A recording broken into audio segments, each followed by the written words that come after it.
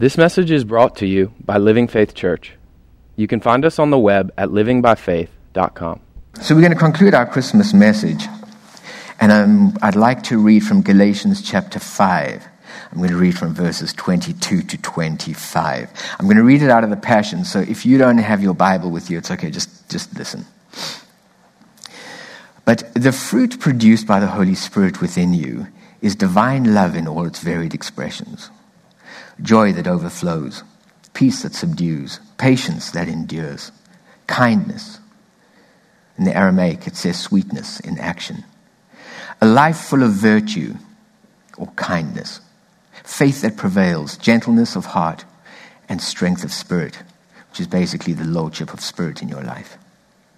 Never set the law above these qualities, for they are meant to be limitless. Keep in mind that we who belong to Jesus Christ have already experienced crucifixion. For everything connected with the self-life was put to death on the cross and crucified with Messiah. If the Spirit is the source of our life, we must also allow the Spirit to direct every aspect of our lives.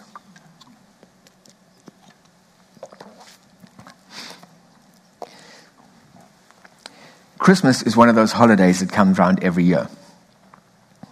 It's a recurring event. Every year, 25th of December, everybody hands over gifts. Everybody spends their time doing Christmas stuff. There are things that happen in our lives, acts that we engage in. It might be, call it rituals, maybe we call it traditions, actions, whatever it might be. But they're things that come around with a sense of regularity, and every time we engage in them, it's a natural act, it's a natural action, but it's consequential because it carries with it spiritual implications. Every time you eat this bread and drink of this cup, you proclaim his death until he comes. It's a natural action. When we partake of communion, we're doing something in the natural, but it has spiritual implications. With whatever frequency you participate in that, you are participating in something that is natural. The bread and the wine is what you're consuming and what you're participating in. But the implications are spiritual. What he's doing is he's saying to you, I want to remind you of the death. It's important to remember the death because the death paid the price for your salvation and for your healing and for your deliverance and for your freedom. So every time you participate in something which is natural, the invitation is to realize the significance of what it's representing to us and to participate in the spiritual action that is behind it. It carries consequence. It's weighty. Are you with me? This isn't heavy. This is a good one, I promise. Okay. When we come to Christmas, Christmas is something that we celebrate on an annual basis. Christmas is something that we participate in. And one of the things that most represents Christmas is gift giving. We give gifts.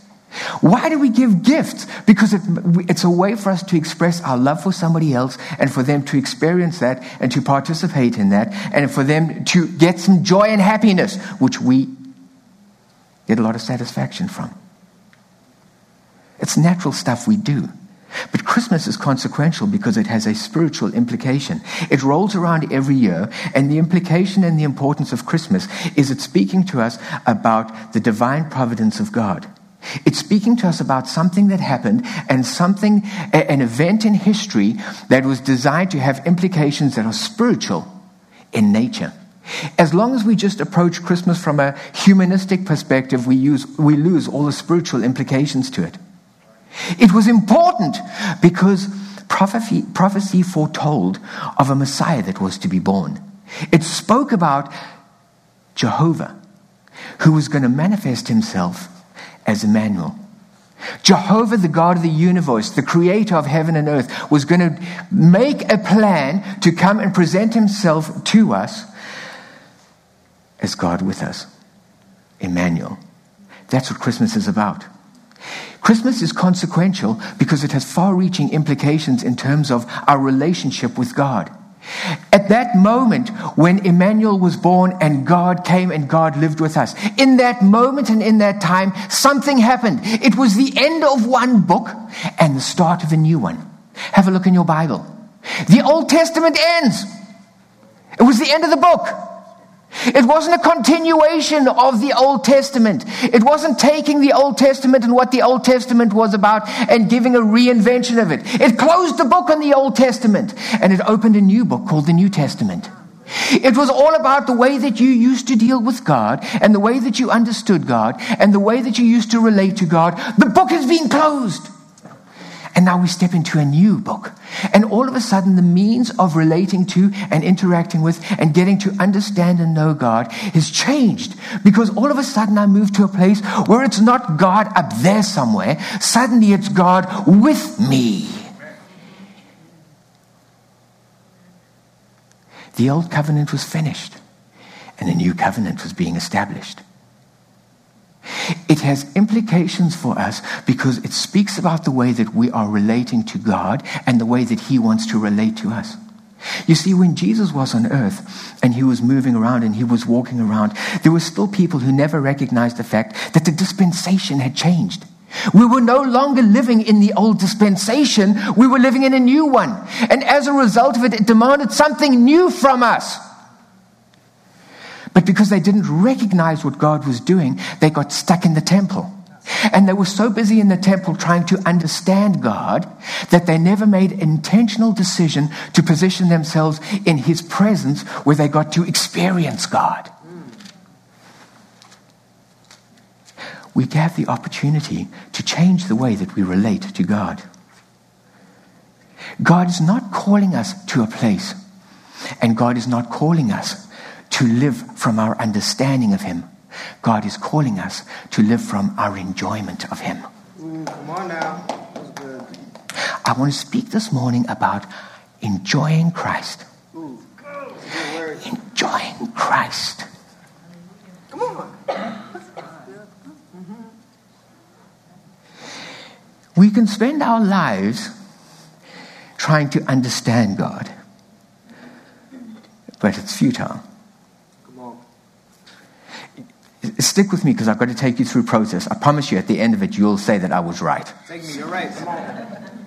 My ways are not your ways. My thoughts are not your thoughts. Come on. It's not possible for the mind to comprehend the things of God because they are spiritually revealed. Anytime we're trying to understand God, you're trying to use something that was created to try and understand the Creator. Wow. It doesn't happen. Come on now. He's never called us to understand Him. He's called us to encounter Him. That's right. Come on. Encountering God requires something that understanding doesn't. Proximity. Come on. I don't have to have proximity to try and understand somebody. I can get wherever I want. I can have whatever distance between God and I because I'm understanding God. But if you want to know Him, if you want to experience Him, you have to have proximity. Come on.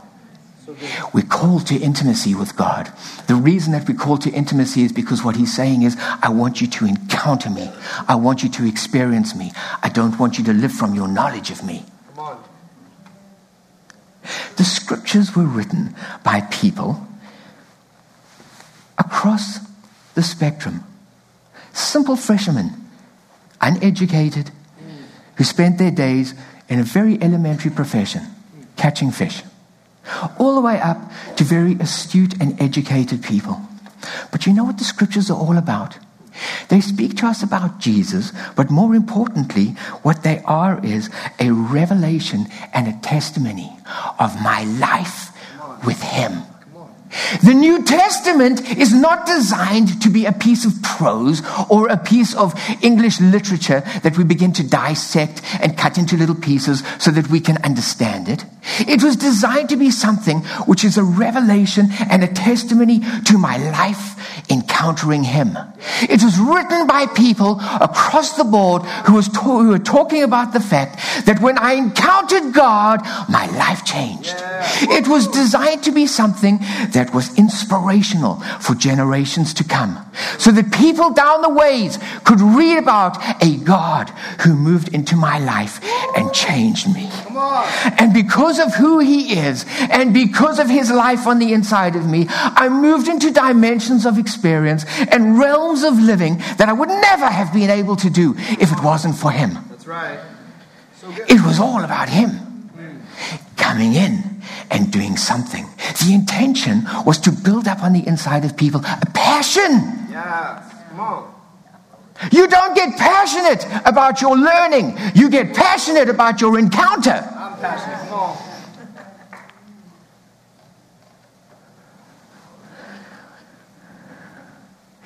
Jesus says, without me, you can do nothing. Come on. Do you know what he was saying? He was setting the boundary. And he was sitting saying, I need for you to understand what you're capable of doing and where that boundary ends. And I need for you to understand that if you're wanting to walk into the realm of God, and if you're wanting to experience the things of God, I'm to be the source of your life. That's right. Come on. You can do nothing without me. So hard. Come on. It's so important. Don't forget that. Yes, sir. You can do nothing without him. He's not calling you to try and be holy. He's not calling you to try and do good works. He's not calling you to try and manifest and replicate his fruit. He's calling you to a recognition of the fact that there is a boundary in my life. And in this space, I can live. But if I want to live and move and have my being in him, if I want for him to be the source of my life, I've got to step over that boundary. Come on now. And then I'm in his territory. That's right. No longer I who lives, but Christ who lives in me. Yay. There is a change that happens when you cross the boundary. You can do nothing without me. That's right. But when you step over the line, you discover something. I can do all things through Christ who strengthens me. Come on. Good news. All things are possible to him that believes. Come on. Come on.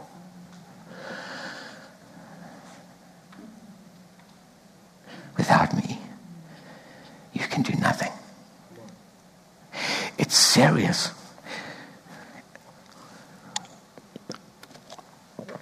He's throwing down the gauntlet. Because what he's saying to us is this. I want you to come to a place where you understand that I am the foundation to your life. I am the foundation to everything. Well, if we say that and we believe that, we have to recognize the fact that I have to have him in my life, because he's not calling me to do anything. He's calling me to live from a new place. He's calling me to live from a new place.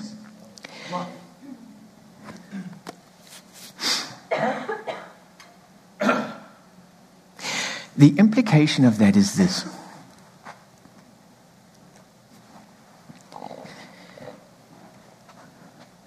He's not calling us to live from believing that.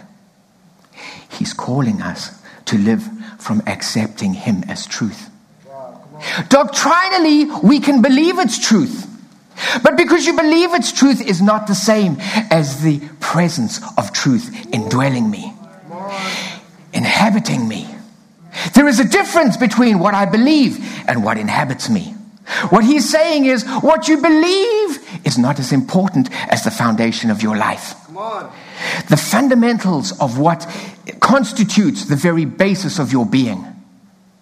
He's not talking about a philosophy. He's not talking about a doctrine. He's talking about himself. That's so good. What he's saying is, I'm not interested in what you think about me. I want to take who I am, and I want that to be revealed to you. It's about the indwelling of Christ on the inside of me. Come on. You see, he wants us to live from a new dimension. Come It's a spiritual dimension. It's not a natural dimension.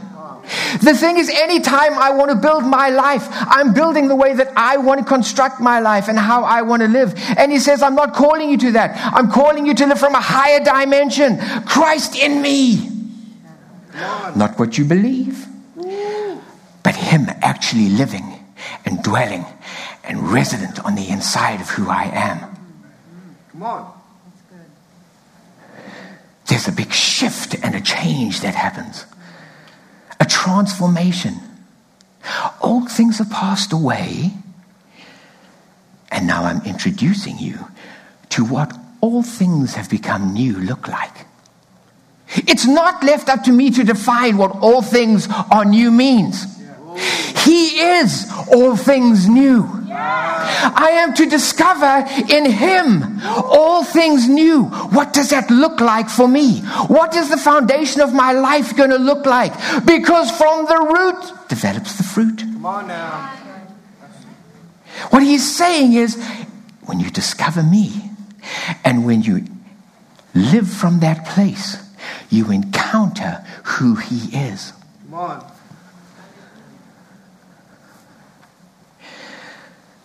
The fruit of the Spirit of love.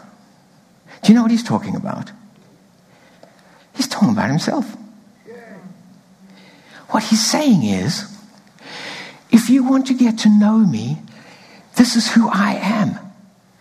I am the Spirit of love. And you know what? When you come and you encounter the Spirit of love, something's going to begin to happen on the inside of you. When you come to that place where the actual love is deposited inside of you, not as a concept, not as a thought, not as an understanding, but as an experiential reality. He's inside of me, and his nature of love is on the inside of me. And as it begins to work inside of me, and as it begins to manifest itself, I start to discover things about him that I didn't know. It's not just because I knew he was joy, but I begin to experience this joy on the inside of me. It begins to change me. It begins to inform me. It begins to influence my disposition to life and the way that I see things and the way that I see people. And circumstances take on different perspectives. Why? Because he's doing something inside of me. The very life of Christ, which is inhabiting me, is beginning to grow and nurture and bear fruit. The virtues of Christ are not separate from Christ. It is him. He doesn't come to you and give you joy. He doesn't come to you and give you peace. He doesn't look at you and say, you're in need of a little bit of goodness. He says, I am all that you need. And when I came into that place, I came in with my fullness. And when you become aware of and sensitive to, and when you position yourself with proximity, intimacy, I need to get to know who you are. What ends up happening is I put myself in a place where I begin to realize the life that's inside of me. He doesn't need for you to grow it. You are not the life. He is. He wants you, though, to develop an awareness of the divine presence living inside of you. Come on now. So good.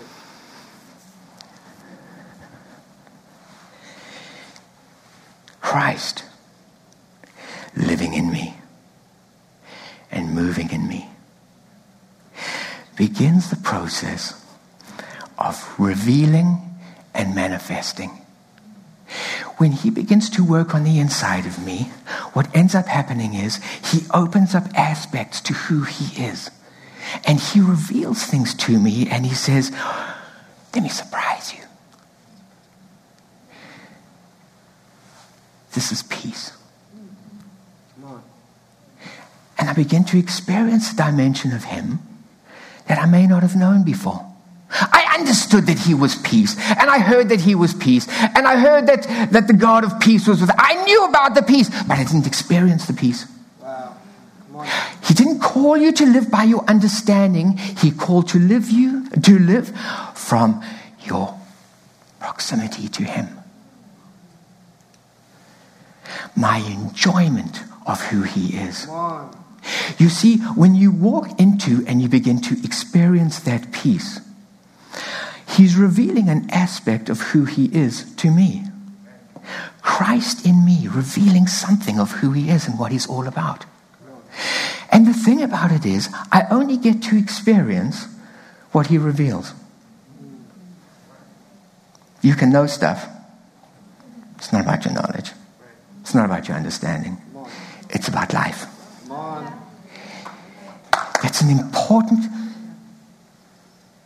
boundary to grow. It's why our understanding is not important in the economy of God. Because you can understand life, it doesn't mean it is life. Ooh. Right. Oh my gosh. He didn't call you to try and understand what he's about. He called you to the enjoyment of who he is. In him I live and move and have my being. Come on now. He's alive inside of me, living and growing.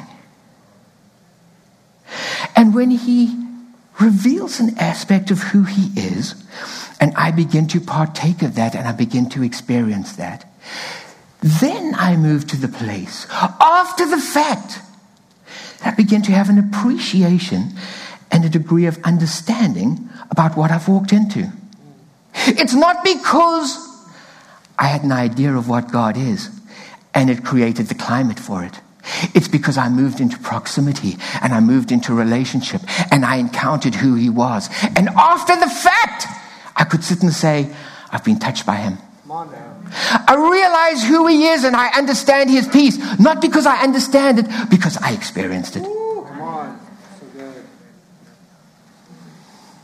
Here's the radical thought. Come on now. That's not it. Here's the radical thought.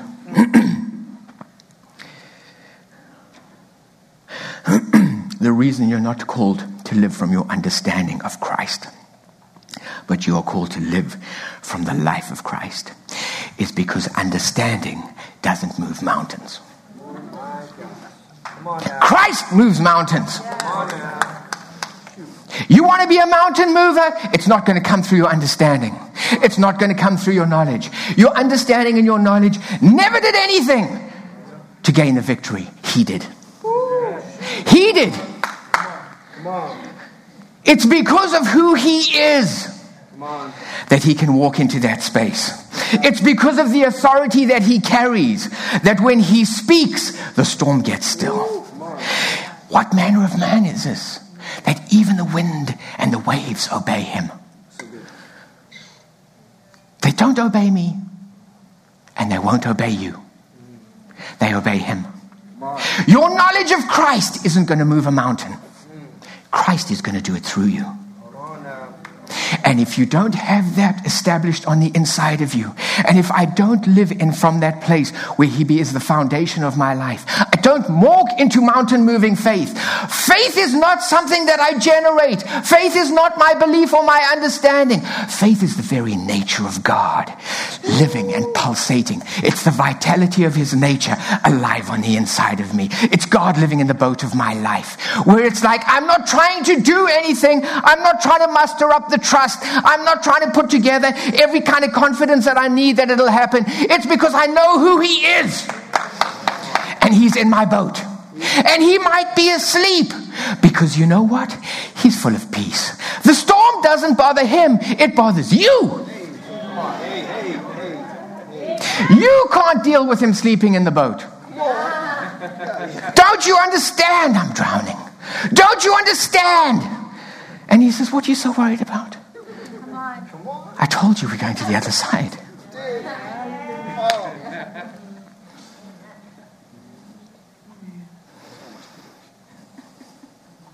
Don't take your eye off Christ. Come on. Your boat is going to go through storms. But you're going to end up in trouble when you take your eyes off him and you look at the waves. Come on. Your confidence and your peace, your joy, your strength, your authority, your overcoming, and your victory all come from Christ in my boat. So good. Nothing outside of that. Come on now. If you don't know him, if I've never experienced him, where I know him to be my peace, it will tear you apart. That's right.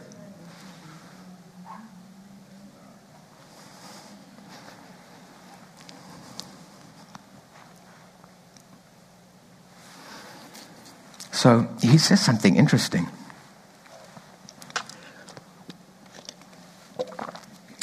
He says,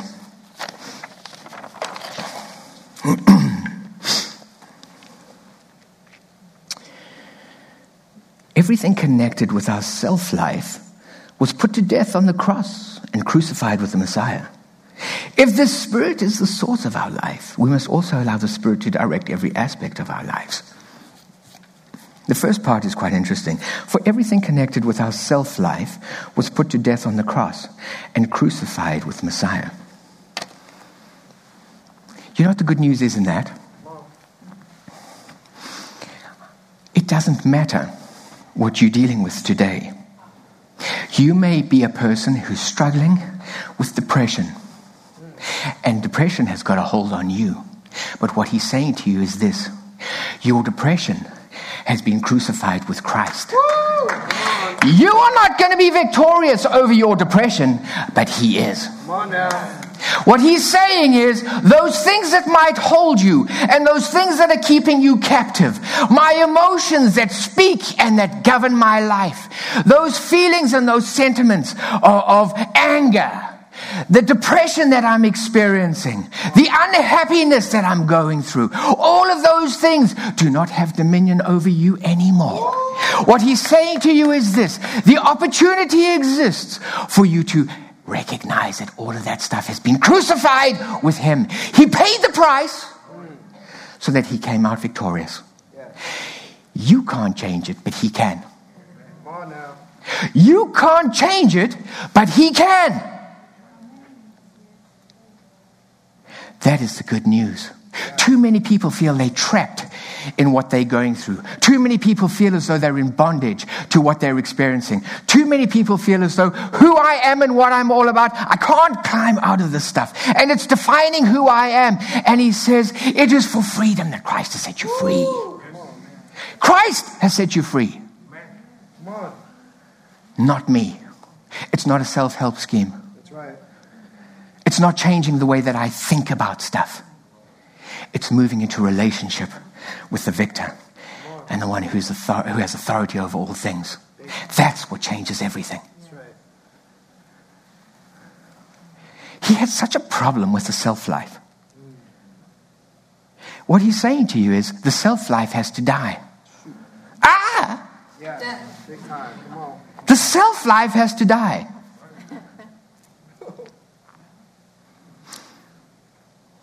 What is he talking about? Why is it so consequential in God's economy that the self-life die?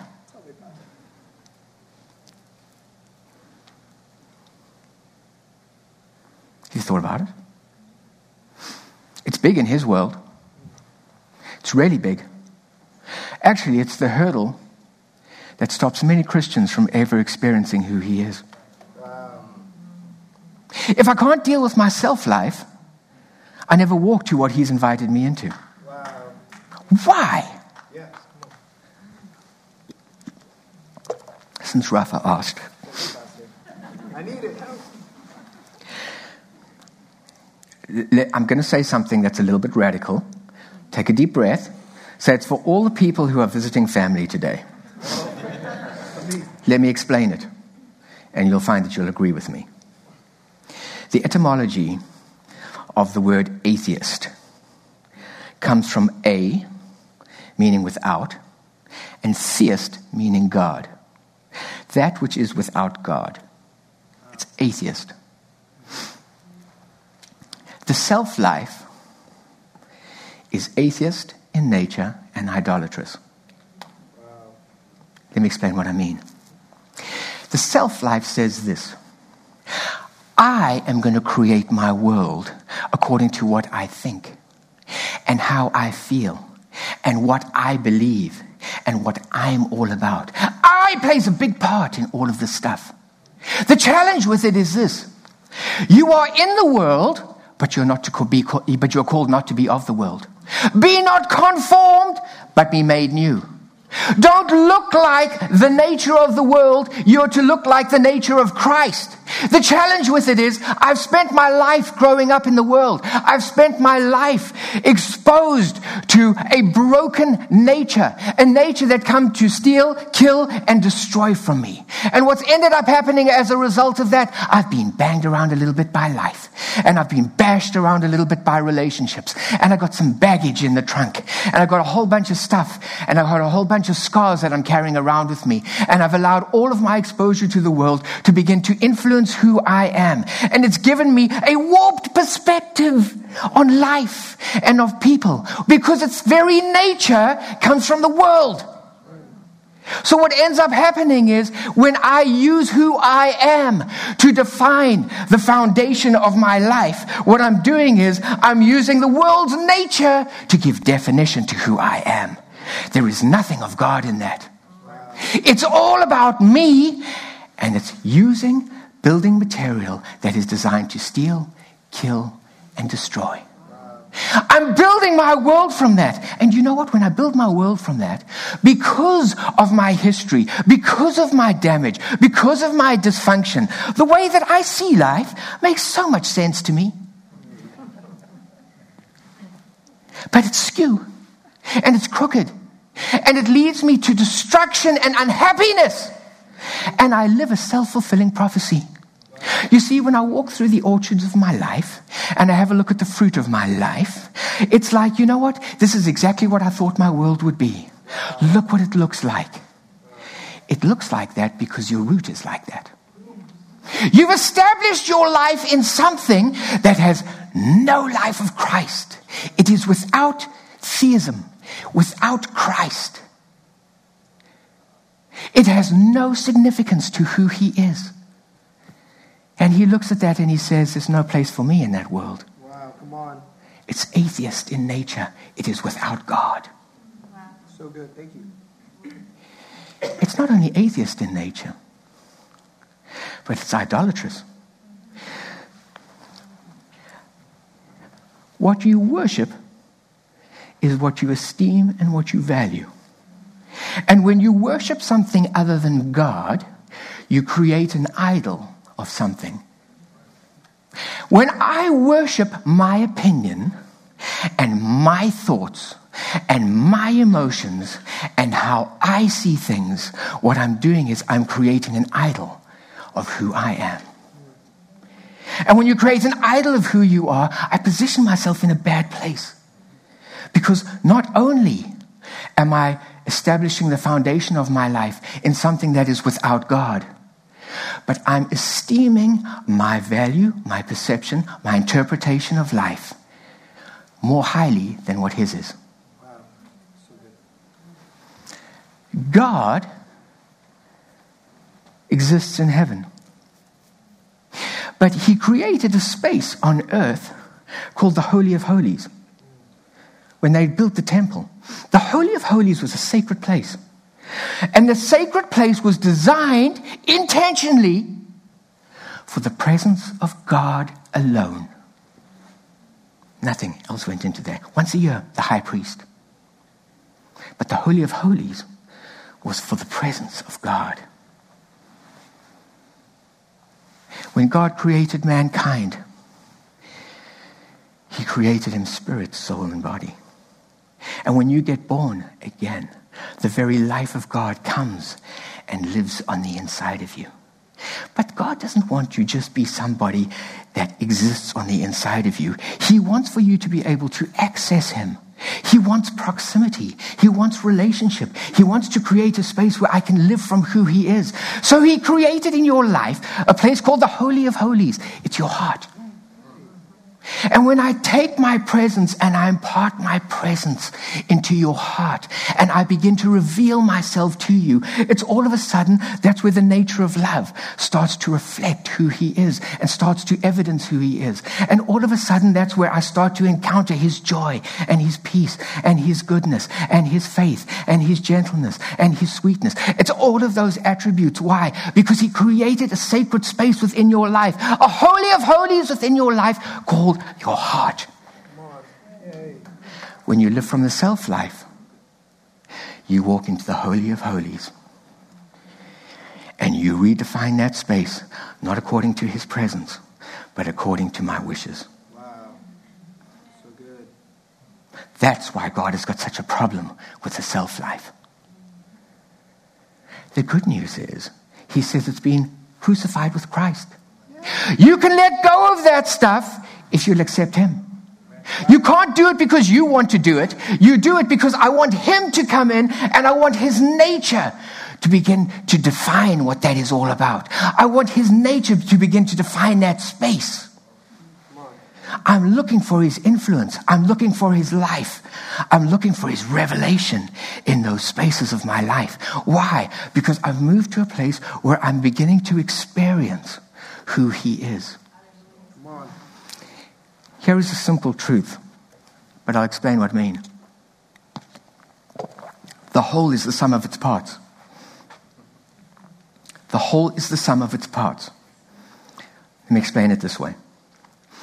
If you decided to get a TV dinner, and you bought your TV dinner, and you opened your TV dinner, and you ate it, you would have your chicken, and you would have your potato, and you would have your beans, and you would have your carrots, and you would have your dessert. And you would eat each one of those separate elements individually. And when you had finished all of that, you would sit and say, I ate my TV dinner. You don't sit and say to people, I ate potato, and I ate chicken, and I ate carrots. When we talk about Christ in me, we're talking about the TV dinner of life. What he's saying is, I want for you to experience. Sometimes we grapple to grasp it because it's like, Christ in me, what's that supposed to mean? The fruit of the Spirit of love is joy and peace and patience and goodness and gentleness and victory and overcoming. What is he doing? He's sitting saying, I'm going to reveal aspects to who I am. And when you partake of all of those things, you will taste and see that the Lord is good. And when you taste and see that the Lord is good, you will end up at a place where you sit and say, greater is he that is in me than he that's in the world. It's no longer I who live, but Christ who lives in me. And the life that I now live in the flesh, I live by the faith of the Son of God, who gave himself for me and now lives within me. In a very real way, Christ is not looking for you to understand him. He's looking for you to partake of him. He's looking for you to partake of him. As we move forward into this year, I want you to be aware of the fact that your root is more important than your fruit. If you get your root right, the fruit will follow. Don't worry about the orchard of your life. Stop wandering through the orchard looking at this and I don't like that and I want to change this and I'm not happy with that. If you want to change the orchard, you don't change the fruit, you change the root. We are to partake of his nature. It is a nature issue with God. What defines the foundation of your world? God speaks about foundations with regularity throughout Scripture, and he uses all different kinds of analogies for that. But he speaks about foundation. Build your house on the rock. Get established in him. What is it all about? It's all about his nature. What he's saying is, if you get my root inside of you, everything else will happen. Matthew chapter 7 and verse 16 to 18 says, you will know them by their fruits. Do men gather grapes from thorn bushes or figs from thistles? Even so, every good tree bears good fruit, but a bad tree bears bad fruit. A good tree cannot bear bad fruit, nor can a bad tree bear good fruit. One of the hardest things to do is for an apple tree to produce pears. Man, that is hard. It's impossible. Try as it once. It'll never produce pears. Why? Because it's not about its root. It's not of its root. But if you say to it, man, how about some apples? You barely have to get the word out and they're popping out all over the place. It's not hard. It's not difficult. I am the vine, you are the branches. What he's saying is, when you start to recognize the fact that his nature is alive on the inside of me, and when I move towards that place where I'm continually moving in a direction where I am emptying my heart of this world and allowing the Holy Spirit to come in and clean up the mess and clean up the junk and clean up all of the paraphernalia there that's not of him, what he's doing is he's making room for Christ. He's pushing the junk out of the way. So he's sitting saying, let me reveal something to you. You couldn't see it there because of your unbelief. You couldn't see it there because you were so wrapped up in yourself. You couldn't see it there because you were so caught in your hurt and your pains and your everything else. But let me deal with that stuff so I can push it out of the way. Look what's there. Good. Come on now. Christ in you. I've just discovered something. Only he can do that. Only he can fix up the mess in our heart to reveal Christ. So we're dependent on him. But when we begin to live from that root, it's not difficult. It's simple. Because it's not me doing anything. It's me being at a place where I simply let him live through me. Wow. Without me, you can do nothing. So good. But if you discover me in your heart, if you're intentional about clearing the spaces and working with the Holy Spirit to clean up the baggage and the hurt and the junk and the dysfunction and the personal opinions and everything else, and you get that out of the way, what will end up happening is that you end up allowing the life to grow. You create a space where the light can come in and it begins to grow of itself. You begin to change, not because you're trying to mimic the fruit, but because you're established in the root. So good. That is the life he calls us to.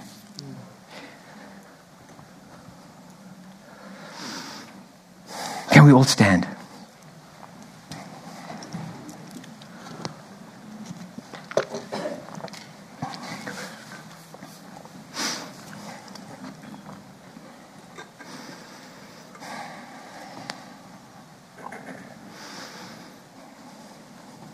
What's going to make this year a great year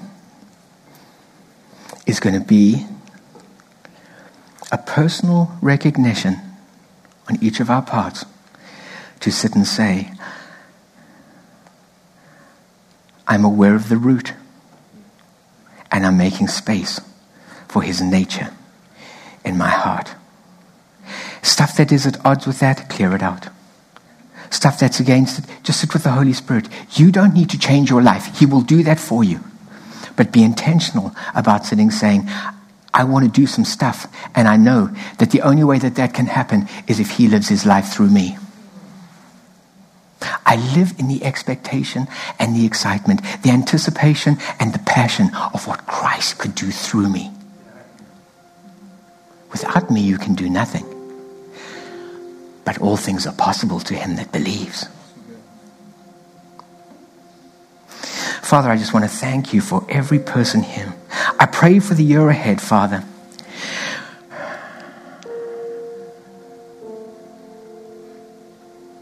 Father, I just want to thank you for the life of Holy Spirit with us. Holy Spirit, we invite you into every person's life right now as they open themselves up to you,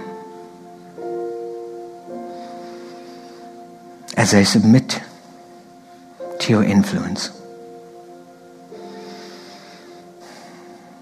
I want to thank you, Father,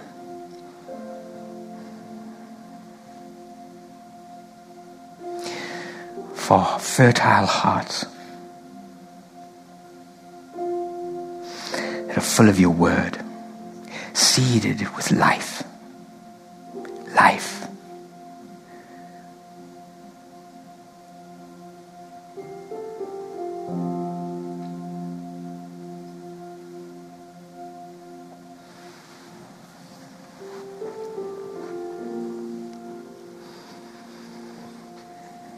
Keep us focused, Lord, on what it is to live from the greater one being on the inside of who I am.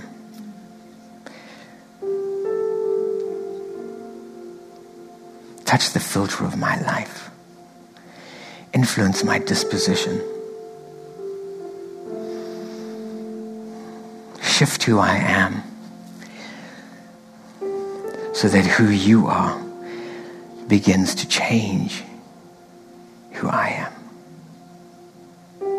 Let me see with your eyes. Let me hear with your ears.